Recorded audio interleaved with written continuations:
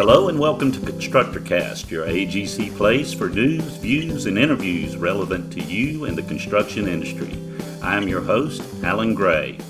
On today's podcast, we will preview the upcoming midterm elections from the construction industry's perspective. The elections will determine which political party will hold a majority of each chamber of Congress for the next 2 years. Currently, the Democrats control both chambers, the Senate and House of Representatives. To help us understand the possible outcomes and ramifications of the elections, we are fortunate to have with us today AGC's Chief Executive Officer, Steve Sander, Jimmy Christensen, AGC's Vice President of Government Relations, and David Ajanoff, AGC's Director of Political Affairs. Welcome to ConstructorCast, gentlemen. Before we get to the upcoming elections, let's start off with a wrap-up of the current session of Congress.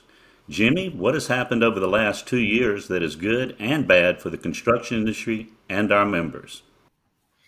Thanks, Alan.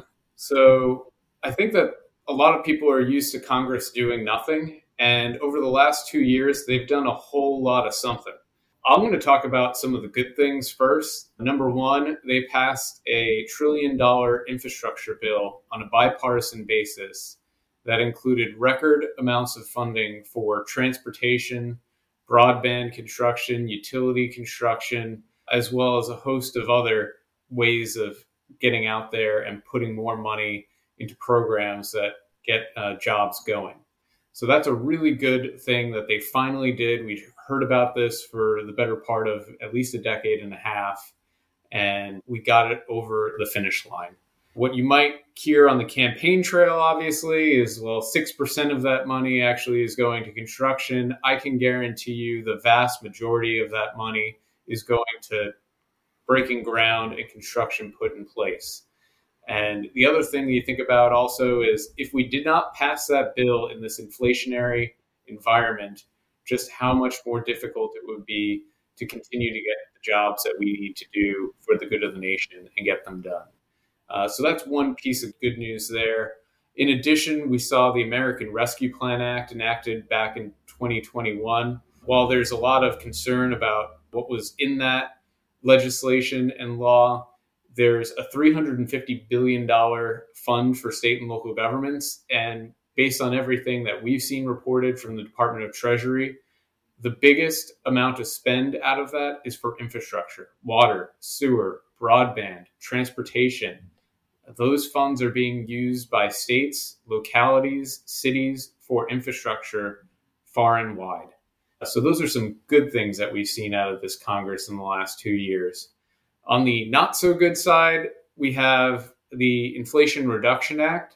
And for the first time, something that for the reason why AGC opposed this law when it was legislation is we have a private tax credit that's geared towards incentivizing a private development construction project and adding labor mandates. So that's something where we haven't seen this before in the federal tax code. The requirements that are actually dictating how construction contractors have to operate their jobs in order for owners to get tax credits. This is a slippery slope that we are opposed to. But we'll be working to sand off some of the edges with the Treasury Department as they're just beginning to contemplate putting together guidance and most recently put out a request for information seeking guidance on, for example, how to implement a prevailing wage requirement on a lot of these renewable energy and battery factories that are incentivized through these tax credits, as well as even more concerning registered apprenticeship mandate goals of 15% of the worker hours have to be from these registered apprentices. So those are some of the things that we've seen on the positive and the not so positive side. Granted, we do expect to see some record amounts of construction in the renewable energy and the manufacturing sphere, but we'd also, by the CHIPS Act, I'll put that also in the good column, that included $39 billion for the construction of semiconductor chip plants that we're seeing in states like Arizona, Texas, Ohio, and many others to help us get over the hump in some of the supply chain issues with semiconductor chips, and really a boon for the construction industry in that market. Thank you. And what can we expect, if anything, before this session of Congress adjourns in December?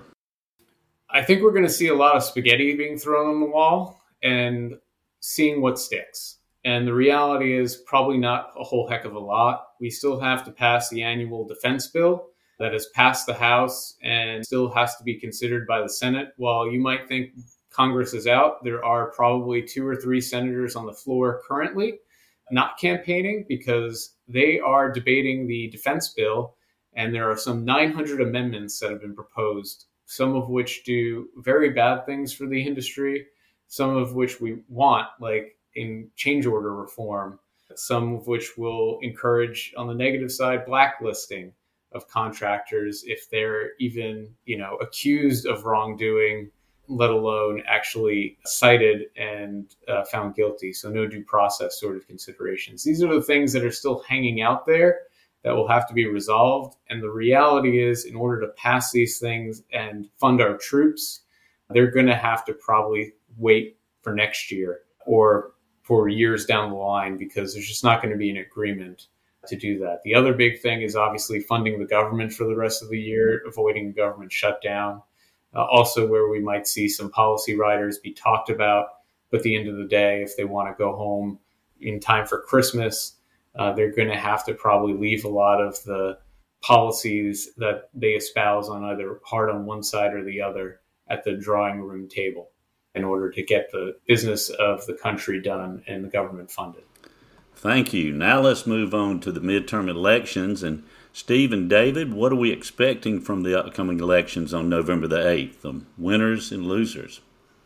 Well, Alan, this is Steve. I won the coin flip, so I'll start off, and then I'll invite David and Jimmy, my learned colleagues, to tell me if I'm right or wrong. So first of all, I'm going to ask them to stipulate that the House is going to flip to the Republicans.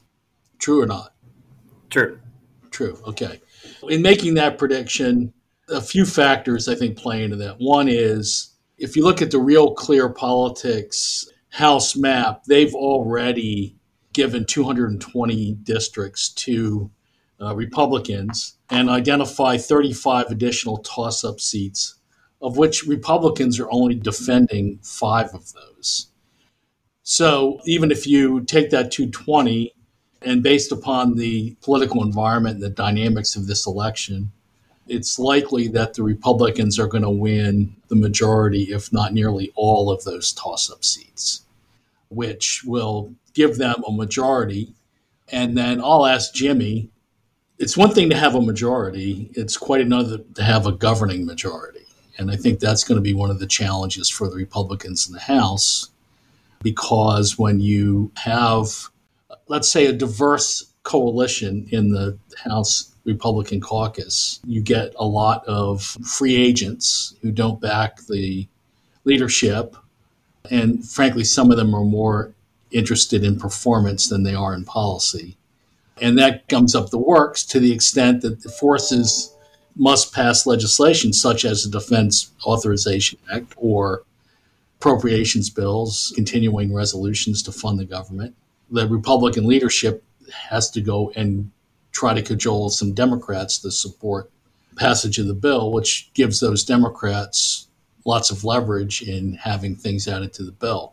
So, Jimmy, what do you think the sweet spot would be for the Republicans to get enough votes to be able to mitigate the challenges of, let's call them rogue members in their caucus? Well, Steve, I think they're going to have to win almost every one of those toss-ups, because those toss-ups are in seats that you have a lot of moderate Republicans that ultimately have to govern and campaign the same from the middle, as opposed to the folks that are in a lot of the safer seats where they're campaigning from the far right and their biggest challenge is on the primary side, not the general election. So I think the reality is the vast majority of those toss-ups have to go in the Republican way to give the new Republican leader the best chance to actually govern and accomplish the most basic functions of government, which is to fund the government and to fund our troops, among other things.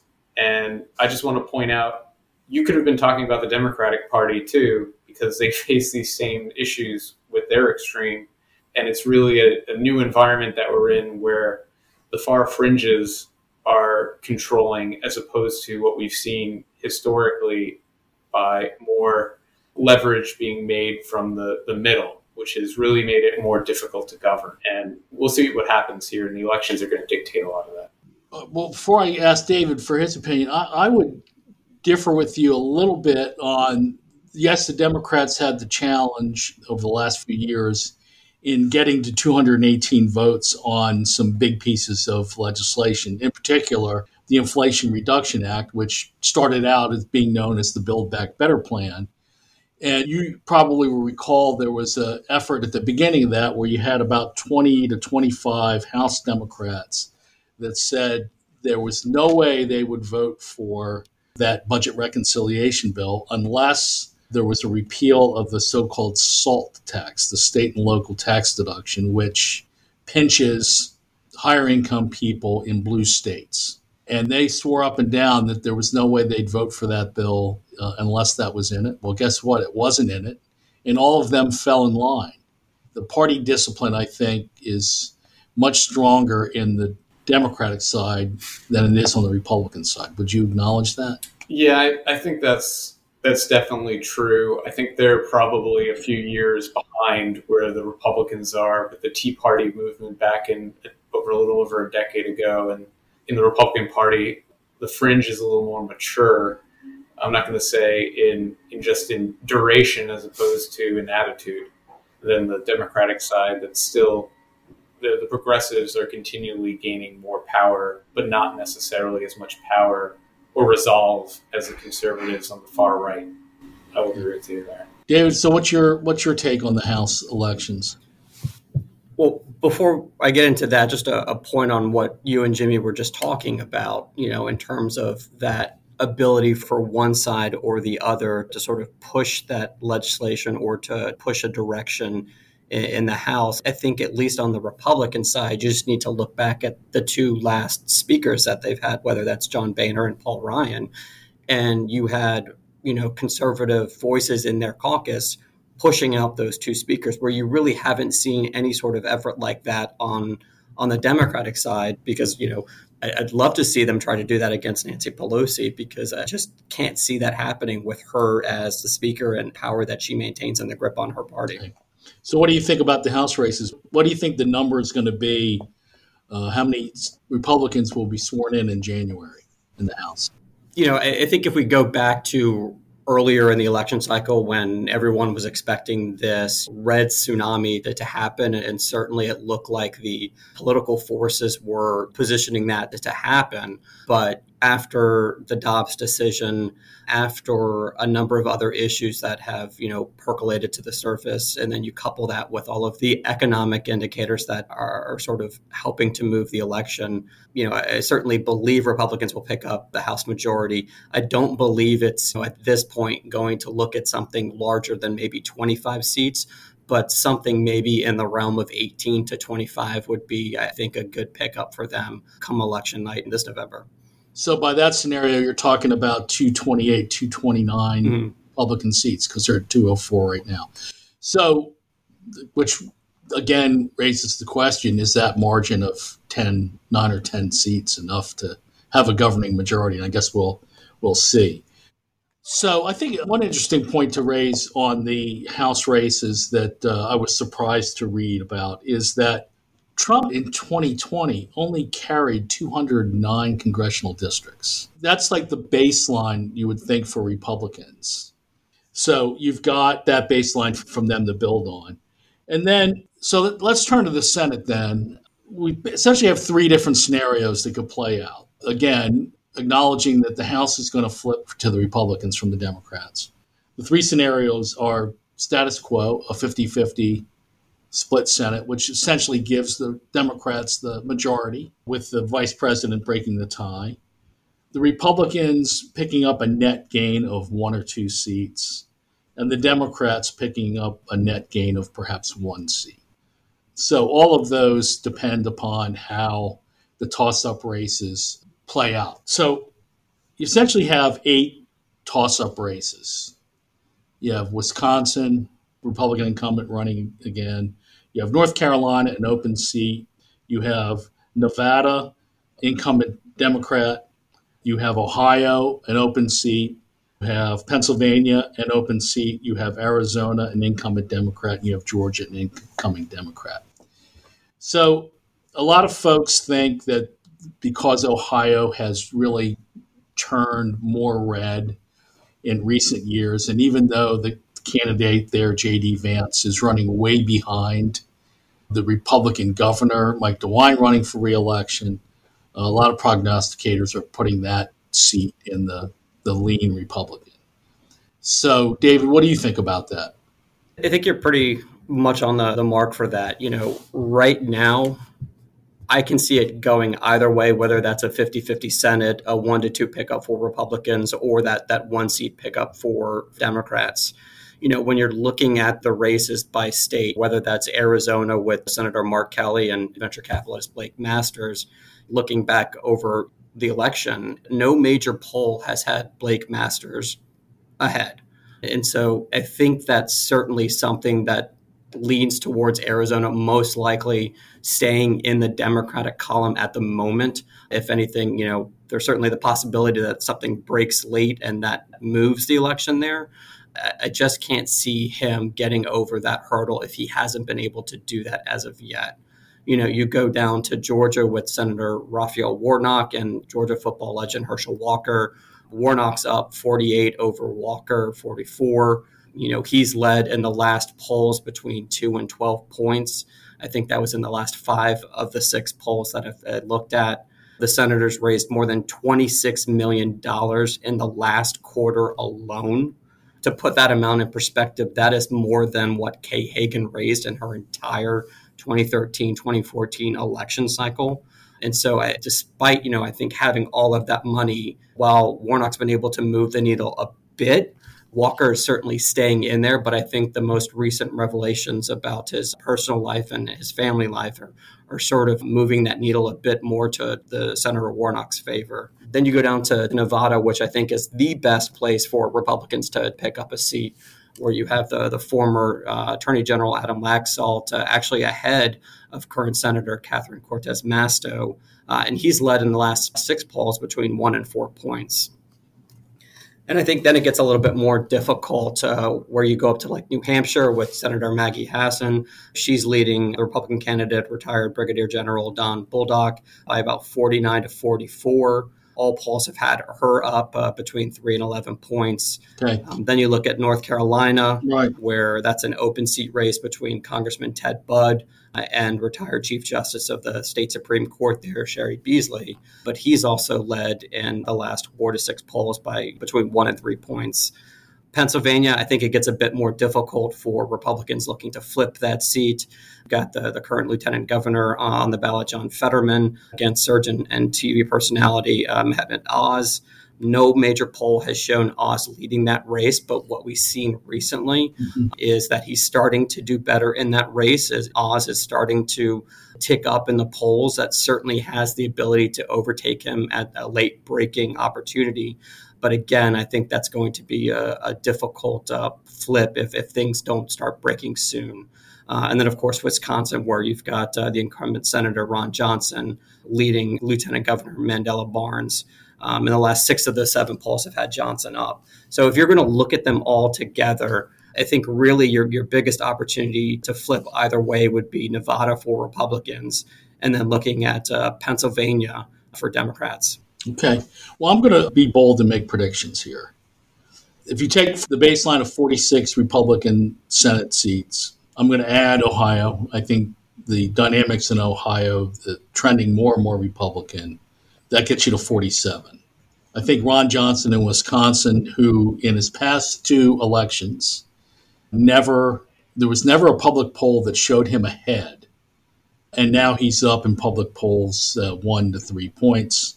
And he's running against I'd say a weak candidate who's getting hammered on the crime issue. So that gets you to 48.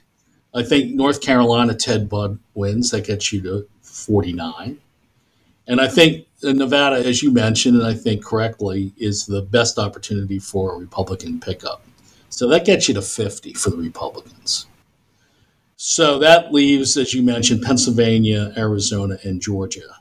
If the Republicans can, and as you also mentioned, all three of the Republican candidates in those races have their challenges. But do you see a scenario where the red wave benefits candidates that, and perhaps an ordinary cycle, can prevail? Yeah, I certainly see that happening, and I'm not ruling out the opportunities for Blake Masters, Mehmet Oz, or Herschel Walker. They certainly can win those races, and potentially all three of them have that opportunity to do so. I think if you're looking at what they're doing on their campaigns, the messaging that they're putting out there, if they're hitting the issues that voters want to hear about, especially in the middle, then it certainly, I think, helps their cause, because you're really not seeing those issues getting played on the Democratic side. And those issues, whether they be inflation, crime, jobs and unemployment, and a bit of immigration, when you're looking at across the board, Republicans and independents really are focusing in on those issues, where on the Democratic side, you're seeing abortion, gun control, and climate change being their top issues in terms of what they're looking for from candidates. So if Republicans are hitting that message on inflation, they're hitting that message on jobs, they're doing the same on crime, I think it's certainly going to be something that helps all three of them. And I think they're all doing that based on what I've seen in their ads. And you're right about the polls in terms of what they've seen in the last election cycle, where you go back to Susan Collins, senator from Maine. She didn't lead in any poll, was down 4 to 7 points on election day and walked away with 51% of the vote. You look in North Carolina, where all 4 polls showed Joe Cunningham ahead on election day, but then you see Senator Thom Tillis scoring a 49-47 win. So that's certainly possible to happen again this cycle. The question is, can a lot of these first-time candidates actually get over that hump and get to that positive territory in that election? I think it's certainly possible. If you were going to sort of rank which ones could possibly go first, I'd probably look towards Arizona, then Georgia, and maybe Pennsylvania. Okay. So let's assuming that red wave is a tsunami. Are there any other races that you would keep your eye on the possibility of a Republican pickup? Well, we've got to keep our eye on Colorado. We've got our AGC member and Colorado Contractors Association member, Joe O'Dea, running in that Senate race out there against Senator Mike Bennett. That is certainly the possible sleeper race of this cycle. In mid-August, the Cook Political Report moved that race from a likely Democratic rating to a lean Democratic rating.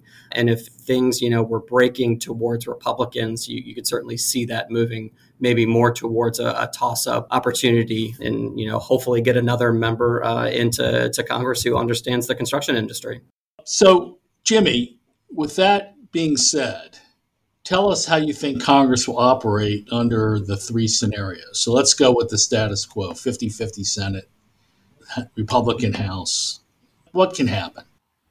50-50 Senate with Vice President Harris breaking the tie is still a Democratic Senate.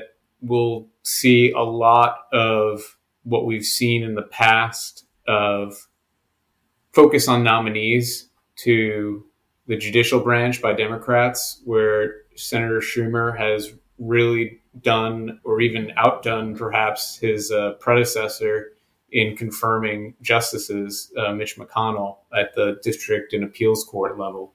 I would expect a whole heck of a lot more of that for the Biden nominees to the court, first and foremost.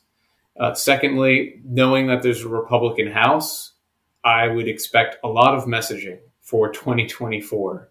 Not too much hope on the legislating, maybe a little bit, but not a whole heck of a lot. The things that we're looking at is the FAA reauthorization, and honestly, just ensuring that the gains that we made in the Infrastructure Investment and Jobs Act remain, ensuring that the Republicans in the House don't necessarily look to cut from that bill, as, again, those funds are needed to just account for the cost of inflation.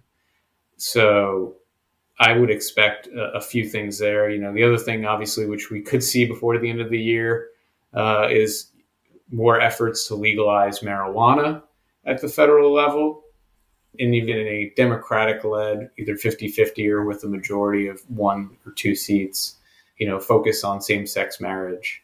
And more on the social side necessarily than on anything else, really looking towards 2024 and defending presidency in a lot of cases. So what about oversight in the House? Well, that's where we'd really look for a Republican Senate where you get at least 51 seats in the Senate, but at a minimum in the House. I think the one thing, Steve, that will unite Republicans is to perform oversight of this administration, which has really gone 2 years without any.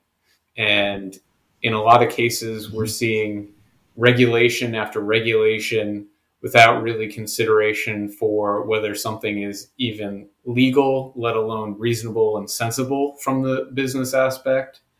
And that's going to come time for the Republicans to unite and start looking at things like the implementation of Buy America in such a way where it's hard enough to find materials anywhere that can be delivered on time, let alone within several weeks as opposed to 52 or more weeks, or looking towards the addition of labor mandates to various projects that may or may not be in the interests of economy and efficiency, like government mandated project labor agreements and the executive order the president is implementing there.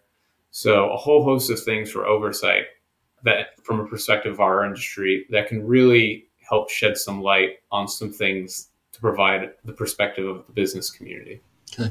For the last few years, Democrats have been pushing for elimination of the filibuster rule in the Senate, which requires 60 votes to pass most legislation. Republicans take the House. You think that fever goes away? I think magically, yes, that fever is cured. Mm-hmm. That desire to try to get rid of the filibuster goes away, especially knowing in 24 the fact that Democrats have a whole heck of a lot more seats than Republicans in 2024 to defend. And in a presidential year with a president that's underwater in approval ratings, it's going to be really hard to maintain whatever slim majority or 50-50 Senate in 24. So why they would want to get rid of the filibuster and to hand it to potentially a Republican-controlled Senate, House, and president does not make sense. So I think we're going to hear that fever pitch crack. Okay. So in any of the three scenarios, or all three of the scenarios, I should say, 50-50 Senate plus the Republican House, a Republican majority of 1 or 2 seats, and a Republican House, and a Democratic majority with maybe a margin of 1, does any legislation get done? Or is it just going to be posturing, oversight, and laying the groundwork for the 24 election? I don't think you're going to see as big of bills necessarily pass as we've seen in the last Congress. There's an opportunity for both sides to come to agreement. As my colleague Jim Young would like to say, there's one thing that's constantly been missing from the debate that kind of is always a bridesmaid and never the bride, and that is workforce development funding, which we saw as a key component of the Build Back Better Act, which we've seen in various bills that are in a bipartisan support and agreement for. And there's opportunities to really make some inroads there because both parties see an opportunity there to reach across the aisle and get a win for the American people. And I do think on workforce development that we could see some movement. On the other side of the coin, immigration reform, we've been here before where there's Democratic Senate and a Republican House, or even a Republican Senate and a Republican House. As you remember all too well, Steve, in 2013 with immigration reform, the Senate passed immigration reform, comprehensive immigration reform with 70 votes. And then the Republicans in the House didn't even take it up. I could foresee a similar issue happening there, but I don't even think we get to discuss it in the Senate. maybe with the exception of DACA and TPS because of what's going on with the courts, but it's going to be really hard as both parties seem to be more interested in using this as a wedge issue than solving problems. But I do think it's something that we will continue to beat the drum on hard. Okay. With all that in mind, does that just accelerate the regulatory machine in the agencies? Oh, yeah. There's nothing quite like an administration right before an election, whether it's running for re-election or its last term in office. We should expect a lot of things to come out of this administration. They still have to look at various ways to accomplish their climate agenda, which, our whole issue is that's great that you want contractors to buy clean, low emission materials. Our issue, like supply chain, is are they available? How do we get them? Can owners afford to pay for them? Can we get an answer from any public entity that requires them when they're not available so that we can move forward and find a path to actually get the job done? These are the things that we're going to be looking for as we go through this. We're already planning to be in court over the government-mandated PLA executive order and its implementation. We're looking at ways to find reason and to help the Republicans in the House conduct oversight in Buy America and ensuring that we can find the things that we need. It's all there for us as an opportunity in this next Congress to play essentially, I'll say, guerrilla warfare in a split Congress where you can probably find a few smaller wins than a $1 trillion infrastructure bill, but could still have great meaning in blocking some negative policies, be it a small rider in a appropriations bill that can perhaps block any implementation of something that is harmful to the industry. All right. So, Alan, I've totally usurped your authority as host. I know you have some additional questions, so I'm going to toss it back to you. Yeah, outstanding conversation, and I appreciate that. Turning now to AGC's robust advocacy representing the construction industry, David, what can our members do to get involved, and how critical is it for them to support our efforts? Well, the first thing I'd say with the election just a couple weeks away is, one, make sure you're registered to vote. If you're not already registered, confirm that registration status to make sure that you're all good to go, either vote early or via absentee or on election day, to get that information before you decide to head to the polls to see who's on the ballot so you can make an informed decision. And most importantly, again, if you can't be there on Tuesday, November 8th to vote early or request an absentee ballot. And the good thing is that AGC has constructionvotes.com where you can visit that site or text AGC to 52888 and get those resources where you can register online, confirm that status, get that early voting information, and then confirm your polling place location as well. So that's the first thing I'd say. In addition to making sure that you're ready to go vote and have that information, I'd highly encourage our listeners to look into learning more about AGC PAC and the Construction Advocacy Fund, two great advocacy programs sponsored by AGC of America. AGC PAC is the National Political Action Committee of the association. It's what we use to support candidates who are running for federal elected office who, regardless of party affiliation, understand the construction industry, the specific needs, interests, and concerns of AGC member firms and their employees. It's what we use to create a number of champions up on Capitol Hill so that when our issues and priorities do arise up there, that we've got folks there who are willing to help push our issues and hopefully get them into law. Second, with the Construction Advocacy Fund, this is what the association uses to fund all of its advocacy efforts. It's what we use to litigate in the courts to fight the laws, rules, and precedents that threaten the construction industry. It's what we use to get the research that we need to have that right data to make the case for vital legislative measures and, of course, against unneeded and costly regulations. It's what we use to lobby, to assemble, and to lead coalitions on really key construction priorities to really effectively influence the folks that are making the decisions. And of course, it's what we use to impact voters and office holders through our advocacy campaigns, our get out the vote efforts, our public relations activities to really advance construction policy and political goals. And if folks are interested in learning more about those two programs, I'd highly encourage them to visit advocacy.agc.org. Thank you for taking the time to be with us today. To everyone out there, we appreciate you listening. This has been AGC ConstructorCast. Please subscribe to ConstructorCast from your podcast app or stream all episodes from your computer or device at agc.org/ConstructorCast. If you found value in today's episode, please give us a rating and write a review. This will help others find the show. And don't forget, you can follow us on social media at LinkedIn, Twitter, and Instagram simply by searching Associated General Contractors. Or you can use our handle at AGC of A. Again, thank you very much for joining us and stay safe.